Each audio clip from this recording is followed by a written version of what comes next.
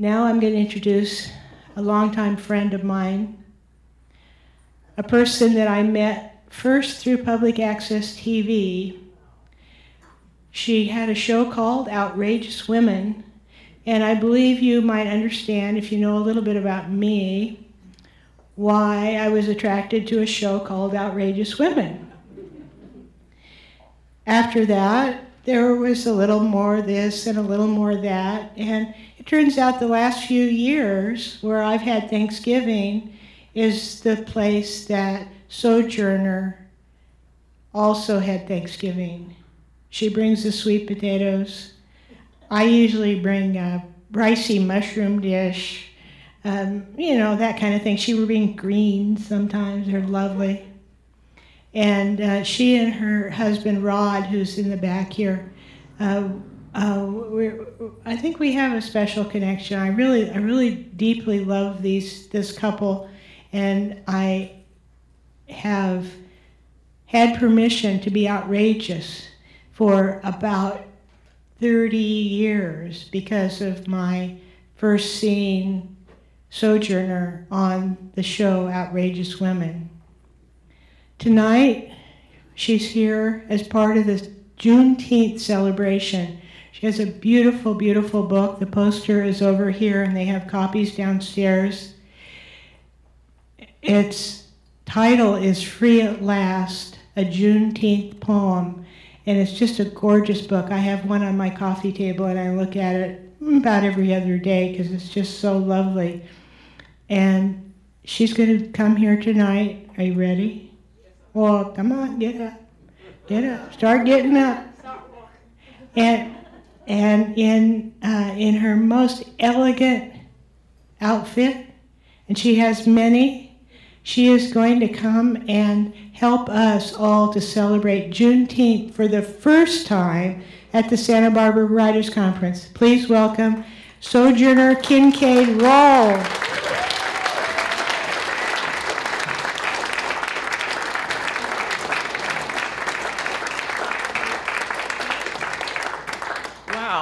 When I came in, there was about 3 people here, so it's a great treat to turn around. Oh, and I love this microphone. Earl, where are you? This is excellent.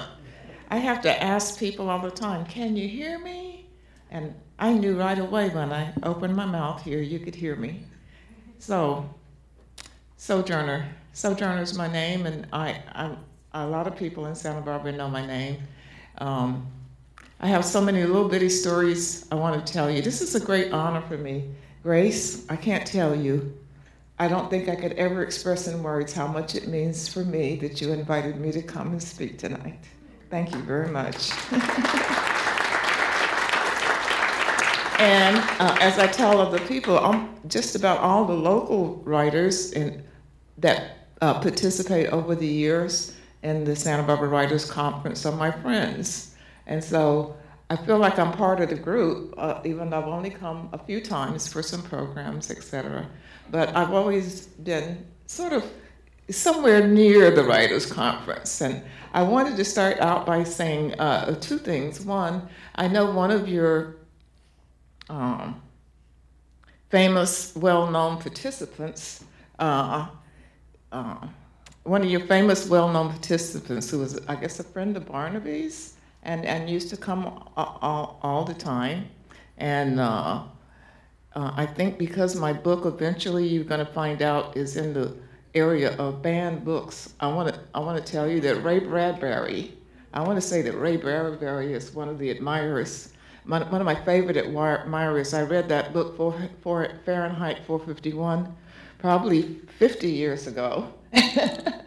And just the idea of banning books and burning libraries and not protecting the word. And one of the things that I really liked about Fahrenheit 51, how many of you have ever read that book? I'm going to recommend it. Oh, everybody here has read that book. Well, the thing that fascinated me the most was that there was this select group of people in this community that when they started burning the books in the library, you'll probably remember that each person took on the task of learning a book by heart. Some of them read books as large as War and Peace and memorized it, but each person's part was to memorize a book to carry it on into posterity, and so that that book and that word would not die.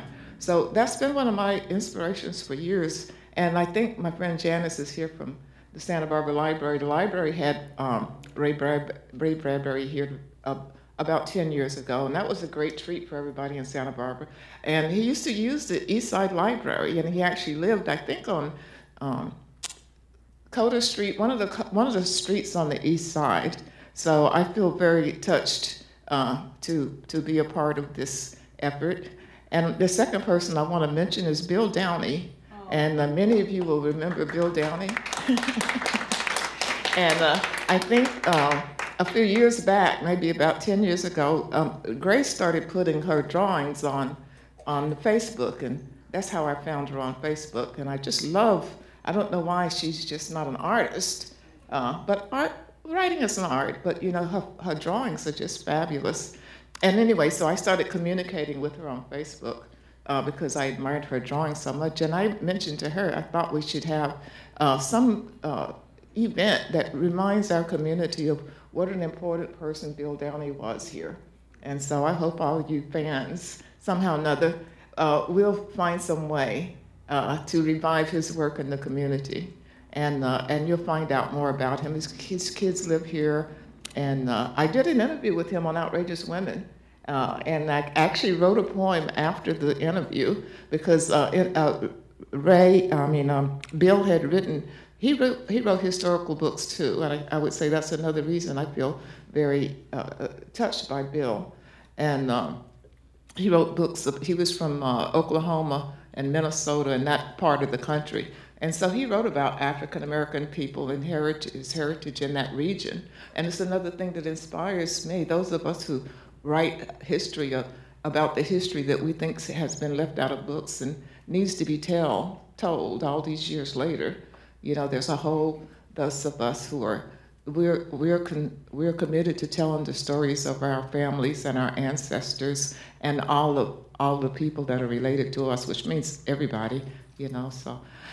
So Juneteenth, we come to Juneteenth, and the day is June 19th, stands for June, and the 19th of June, and most people know, many people know, that Juneteenth is the day in Galveston, Texas, when the people of African descent who lived in that area and who had been formerly enslaved for 300 years in America received word that they could stop what they were doing for no pay and no fair treatment and beatings and whippings and all of the things that went along with being a person held in bondage as far back as you could see.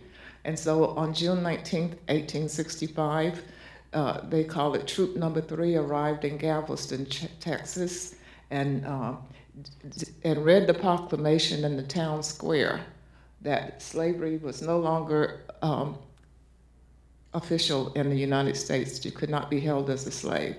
Now, that didn't end slavery, so that's why we say Juneteenth is a symbolic holiday. It represents the idea of there being no slavery in this country. And there's a whole list of dates that I have, but I'm not going to read to you today, about all the things that happened in 1865 that were related to this Emancipation Proclamation announcement 2.5 years after it was originally declared by President Abraham Lincoln. And on that day, my poem is about the fact that on that day, June 19th, when the people heard it, they did everything you could imagine, but the first thing they did was say, thank God. And they said, what does this mean? And they read notes to each other, not so read, but told each other stories, and they dropped everything they were doing. And so my poem is about what people do when they are free. They do what they want to do. That's the base. I think that's the bottom line of the symbol of what does freedom mean. And this is a day that we have chosen to represent freedom. Now, we have other days of freedom. In fact, we, in the African American community, Black community, African descended community, celebrated Freedom Day, Emancipation Day. Many of the states didn't have what they call Juneteenth. That was something very unique to the people of Texas. that they started to celebrate and had annual celebrations. It wasn't until the end of the year in 1865, when the 13th Amendment was passed, that states that and ratified, that the slavery was officially ended. So that's why we say that Juneteenth is a symbolic day. But it represents freedom for more than African Americans, people of African descent. It has come to represent freedom for all people and people all over the world. So when my book was first, not the book was first published, when the poem was first started to come out, and someone made a video and it was online. It's still online. And a friend who had lived here in Santa Barbara for a few years, she's a poet, Natalie DePolion. And she had moved back to Australia, her home country. And so when the video came out, Natalie put up a post on her Facebook page, and she sent it out and she had won a national prize in Australia. So I think she lived not in Sydney, but maybe a smaller village town in Australia. She put a note up on her Facebook page, which went to everybody she knew in Australia, and said, here is a video that you can learn about what Juneteenth means in America and everywhere. So whenever I wrote the book, I put in there that the book was being praised all over the world. And Natalie's post on Facebook was the basis upon which I felt I could say that. All over the world. And then my friend, or another one of my friends, I don't know if she's here, Margaret. Margaret had sent an email to a friend of hers who lived in Berlin. And so and she wrote me and said, oh, got a note from Berlin. They really liked the book. So it went in my office note. Every place I could see that people were lifting up this book and praising it and sharing it all over. Well, the book came out. They were very fortuitous. So I'm going to skip there. Have I said as much about Juneteenth as I needed to say to get everybody up to page on that holiday that we celebrate this weekend? Everywhere. We had a big celebration in Santa Barbara yesterday, Juneteenth, downtown. It was just fabulous. And actually, this is the 5th year that the Santa Barbara Juneteenth organization has put on events in Santa Barbara. The first one they put on, they put out a note on Facebook, said, anybody have anything they want to say about Juneteenth? And I said, oh, I have a poem. And so this is how I met all of the people in Healing Justice and Santa Barbara Juneteenth celebration. I went to read my little poem that I had written about Juneteenth, guess what, like 30 years ago. So I wanted to share that story with you a little bit, just because I think it would mean a lot to all of you who are writers. I wrote the poem Free at Last in 2004. So that was 18 years before the publishing company sent me a little note and said, would you be interested in your poem being an illustrated children's book? And I almost, just brushed it off, because there's so many ways that writers get appealed to, Can we publish your poem? And then they want $1,000 from you the next email. So I didn't really respond right away, but I did look up the woman who had called me, who turned out to be my editor, now still is, Susie Capozzi. And I looked her up and I said, ooh, Barnes and Noble? Oh, I can't believe it. So I did call back and make an appointment and had an online interview, and they had done their research and knew all about me and other things that I had written, but they just came across my poem on the internet. And so the one little point I want to say about that is, all these years that I've been a poet, people always say when the internet started being very popular and people started putting things on the internet, they say, don't put your stuff on the internet because somebody will steal it. Or make sure you send it to the copyright office and mail it to yourself so you can have proof that you wrote it. Well, I had never done anything like that, and usually anytime anybody asked me to publish a poem, I always did. I just never have been much into submitting work for publication, and I've always been very pleased with how much I was able to work in the area of being a poet, and felt like the things that I wrote that were important, that I wanted the world to hear, or my friends or whomever, I never had any problem I didn't feel any kind of lack from not being in a lot of journals or not at different places published. But this was just amazing to me. So I went ahead and said yes, and we talked, and they said, it'll be February. We'll put it out in February, then for Black History Month next year. And so then COVID happened, and so things started getting put back. So that took a while. But just my point for there is a poem that I had written 18 years before I was contacted by someone who wanted to publish it as a book. And little did I know that it would be such a huge book, because little did they know that a year later that it was going to become, Juneteenth would become a national holiday. It was just an amazing thing. 3 days before Juneteenth last year, 2022. And my book came out like 3 weeks before that. And it was just a book at the right time and the right moment that touched the right frame. And so, and now I was telling my friend that yesterday I get notes from everybody all over the world. Not all over the world, but all over the country. So yesterday I know that it was a review in the Seattle Times, the Boston Globe. It was on NPR on their all-day podcast about Juneteenth. And it's just everywhere. And I have taken myself as a person out of the mix of being, I'm one of the team, and my poem was the center point for the poem. My poem was the center point for the book. But the team that put it together was amazing, and the most amazing of all was Alex Bostic, the illustrator who illustrated this book. And he teaches art at the university, at Mississippi State in Mississippi. He's been an illustrator for 40 years, and this is only the second book he's illustrated in his 40 years of being an illustrator. And he'd never done a poem. There is an interview online that they did with me and Alex, and he tells the whole story of how he came up with the pictures, how he used people in his own family, his son, the person who cuts his grass is the man who's reading the proclamation to the people in the book. Everybody in the book is a real person in Alex's life. And he was already known for his ability to render African American people in particular in something like their true way of looking. And that's a big issue for us, and I think it's a big issue for the popularity of the book, is that it looks so much like somebody you know. It looks like your aunt, your mother, your sister, or your neighbor down the street, or someone who was your professor. It's just very personable.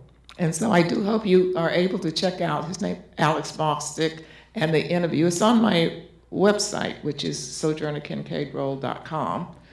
You can find the whole interview with Alex. So that's the second part I wanted to tell you about, is being so fortunate, because once we agreed that they were going to do the book, they sent me 3 illustrators. They said, you can't choose, you don't have any say on the artwork. And a lot of writers and publishers will know that. The publisher chooses the illustration and all of that. So, but they sent me 3. They said you can have input. They sent me 3 to look at, and Alex just popped off the page right away, and I sent the email back immediately. I chose Alex. They said we did too, and so that marriage was made. And Alex Bostic also is the illustrator who created last year's Black History Month stamp. And even though I can think of her first name, Eugenia, I can't think of her last name. But so he's very prominent, and how could I be so lucky? And what I just feel like is I'm a part of the team, because the art director, the editors, the marketing team, if somehow or another Barnes and Nobles or Union Square Books knew that this was going to be a big book. And so I would say that last year they just threw the whole ball of wax, and it was published, it was put in, and got some of the top reviews in the country. And if you just Google the name, you'll see it's like people. So that's the second part of it, is so many people embraced it. And then all my friends, I bet I have at least 5 grandmothers in here who told me I bought 10 copies. I sent it to all my grandkids or everybody I ever used to know. People sent it to their libraries. They read it and they pass it on. People write, I'm sending it to this book club that I used to belong to and recommending that they choose it. I'm just overwhelmed with how much praise and acclaim that the book, and it's made books like Best Books for Youth and Best Books for Youth for 2022 and Best Books about Black History for 2022. It's just a phenomenal thing. And what I hope is this is it's inspiring, that it's inspiring to other writers. Like if you have something back there in the closet that is dear to you, but you never put it someplace that other people could learn about what a dear treasure it is that you wrote this. So I'm just lifted up. And I just have to tell you that in the midst of all of this, I encountered a serious medical problem. And so all the year that I've been celebrating Juneteenth and being on Zooms, thank goodness for Zooms, enabled us to be places we couldn't go. I went last year to Texas, actually, to the Texas Librarians Association annual conference, and I was invited to be on the poetry panel for the book. And the people were lined up. They only had bought 100. They bought to the Texas Library, because the book wasn't published yet. It was on the way out. But anyway, they bought 100 copies of sort of what they call not the book, but a markup or something. But anyway, I signed 100 copies in 52 minutes and the line was still out the door of all those people in Texas who wanted that book, because it's really what it represents to me. It's what it represents. People want to touch it, have it, give it to their family, tell their families about it. And everybody knows how important Juneteenth is to this country. Now that we finally have had it put in front of us, you know what I mean? For all these years, people from Texas they've been celebrating Juneteenth since 1865, you know, and they moved places. So California already had a law in place that's celebrating Juneteenth. And it got up to the point there was like I think in 2020, 49 states had declared some sort of acknowledgement of Juneteenth as a holiday, because so many people from Texas have carried and spread that word all over. And, you know, and we talk so much about telling our family stories, because this is really about our family stories. It's what they went through, and it's what they managed to escape from. 2 years ago, I don't know whether Leslie was there yet at the Independent, but 2 years ago they did a feature on Juneteenth at the Independent, and I interviewed a lot of the people in Santa Barbara who hailed from Texas or whose families came from Texas, and we did a really nice article. We didn't focus on individuals, but many families here, African American families, and of course African America and broader, because we have a lot of blended families in Santa Barbara. So a lot of people are touched by this holiday of Juneteenth, and many people have roots in Texas. And now that it's a national holiday and something that we all can embrace, it's just a wonderful thing. And I think I want to really applaud Grace again for having the foresight or the friendship or the what have you to invite me to come and speak to you. And I hope you, there are copies of the book downstairs, and I have some handouts, a few handouts. I'll be downstairs, and as long as I have them, I'll be glad to share them with you. And I'll be glad to answer any questions. And how is my time, Grace? I have a few times. Well, you know, I was thinking I might read the book. How would you like that? Okay, so we're going to do that. All right. You know, I can tell you as much as I can tell you. In the front of the book is a very nice illustration of the Juneteenth flag of Texas. And I heard a discussion where Alex, the illustrator, is talking about whether he chose red, white, and blue, or red, blue, and black, all the various choices, but he chose the Juneteenth flag of Texas that was created in Texas as the opening in the back of the book. So that's a nice piece, and I'm hoping people will have that somewhere in their memory section. Another thing I like about the book, and this is another praise to Alex, I didn't ask him to do this, but he made these beautiful monarch butterflies one of the main features in the book, which is also all of the symbols he put in here. A lot of them are symbols of freedom. And I think the monarch again, but that's another attachment to Santa Barbara. When we praise the monarchs, and I have other poems about monarchs, and I asked Alex, how'd you know to put monarchs in there? But it was just something I guess they would call an inspired moment, which is to have the monarch butterflies as a representation from freedom, and here we are blessed. Okay. Often I would have someone hold the book and turn the pages as I read it, but today I'm just going to read it to you so you just get the sense of it. This is the guy who cuts Alex's yard. The news, okay, one more thing I want to say right again is that the editor, the publishers, they were very conscious about things that related to the African American, what we call now wokeness. You know what I mean? But I was very impressed by how woke the publisher was. And there were things that they made sure. So for instance, my poem, the original poem starts, General Granger brought the news to Galveston, because that's the general that was leading Troop Number 3. But the publishers, in their wokeness, said, we don't want to give credit to that person for bringing that. So they wrote, and I agreed, the news arrived in Galveston. The news arrived in Galveston. The war is over. President Lincoln has declared the Emancipation Proclamation decrees, all who live in bondage here shall from now until be free. That's a quote from the Emancipation Proclamation. After 300 years of forced bondage, hands bound, descendants of Africa packed up their souls, all that they owned, leaving shackles where they fell on the ground, headed for the nearest resting place. Some went no farther than to shack out back, oft only a shed, hard ground for a bed, hard labor, no pay, but the will to survive. Though they couldn't call it their own, they still declared, this is my home. Some ran as far as they could go, into the service of the man on the neighboring land, working for a pittance and a little piece of space, much like they did as a slave.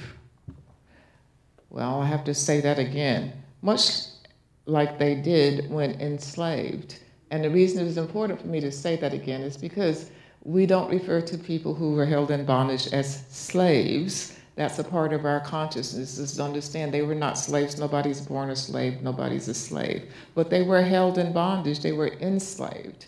And so that was one of the changes in the book, that the publishers were very specific about us using proper, or what we know as now terminology.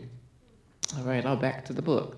Some ran as far as they could go into the service of the man on the neighboring land, working for a pittance and a little plot of space, much like they did when enslaved.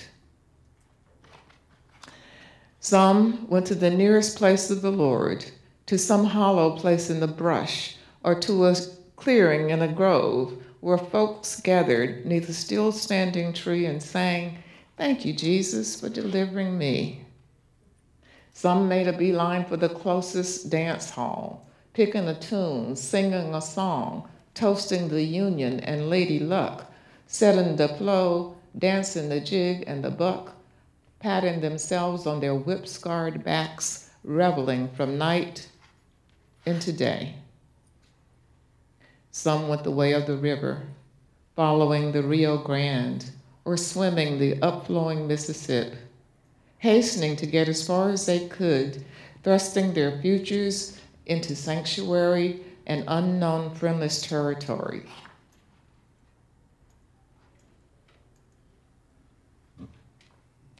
Some kept running like a stone on a hill, never to grasp a firm place to rest. Some even went to the promised land. Wherever they went, aloof or alone or abreast. Wherever they went, alone or abreast, at the end of their journey, they cried, "I've done my best." And I always, at that little point, I usually inject, oh, when I come to the end of my journey, weary of life, and the battle is won. And that song goes on to say at the end, he'll understand and say, well done.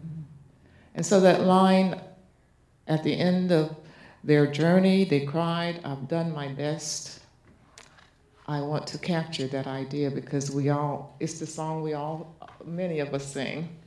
Oh, when I come to the end of my journey. So every day, every year, this changes the tone here in the back of the book because this is family passing the story down to family. And this is how the story of Juneteenth has been told, is families passing down through families.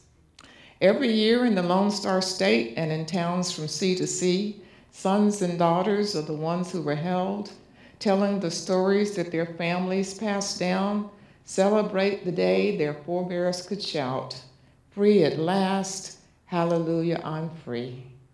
They will always remember Juneteenth, the day their ancestors could sing, "Free at last, hallelujah, I'm free."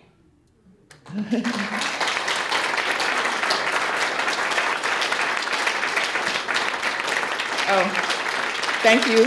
Thank you. I enjoy telling this story. There's more to the story. And, if you watch some of the videos that are online, I tell about how when 1989, we had people from Texas who put on a Juneteenth in Santa Barbara, and it was put on by the Martin Luther King Committee, this particular event, Juneteenth celebration, and I was the staff person for the Martin Luther King Committee, so I had to put together the story, and that's how I first learned about Juneteenth, when I did the research, because my friend Miss Maddie Brewer, who's from San Antonio, Texas, or Uvalde really, wanted us to celebrate Juneteenth in Santa Barbara. And then it was a few years later, some more groups. And so, off and on over the years, even as far back as the 40s, we can find evidence of African-American families in Santa Barbara celebrating Juneteenth. And after we had that celebration, and I wrote a fact sheet out and gave it out to everybody about what is Juneteenth, in 2004, Mrs. Valencia Nelson, who used to live here, she was a social worker here for many, many years, and she decided to move back to Anniston, Alabama, her hometown. And she wrote me a letter and asked me, she started doing work online. She started an online place, and she started work online, and she asked me if I would be the poet for her online magazine that she was basing out of Alabama and the University of Mississippi. And she said, and we're going to do a Juneteenth page. Could you send us something? And that was when I wrote the poem for that Juneteenth page. It's still there since 2004, so that's 20 years now. It will be 20 years next year. And it's something that will never go away. I even wrote and said, can I help support the website? Can I do something to make, they said, no, it's all taken care of. Somebody has endowed it forever. And so the poem is there, and now you can have your own book. Thank you.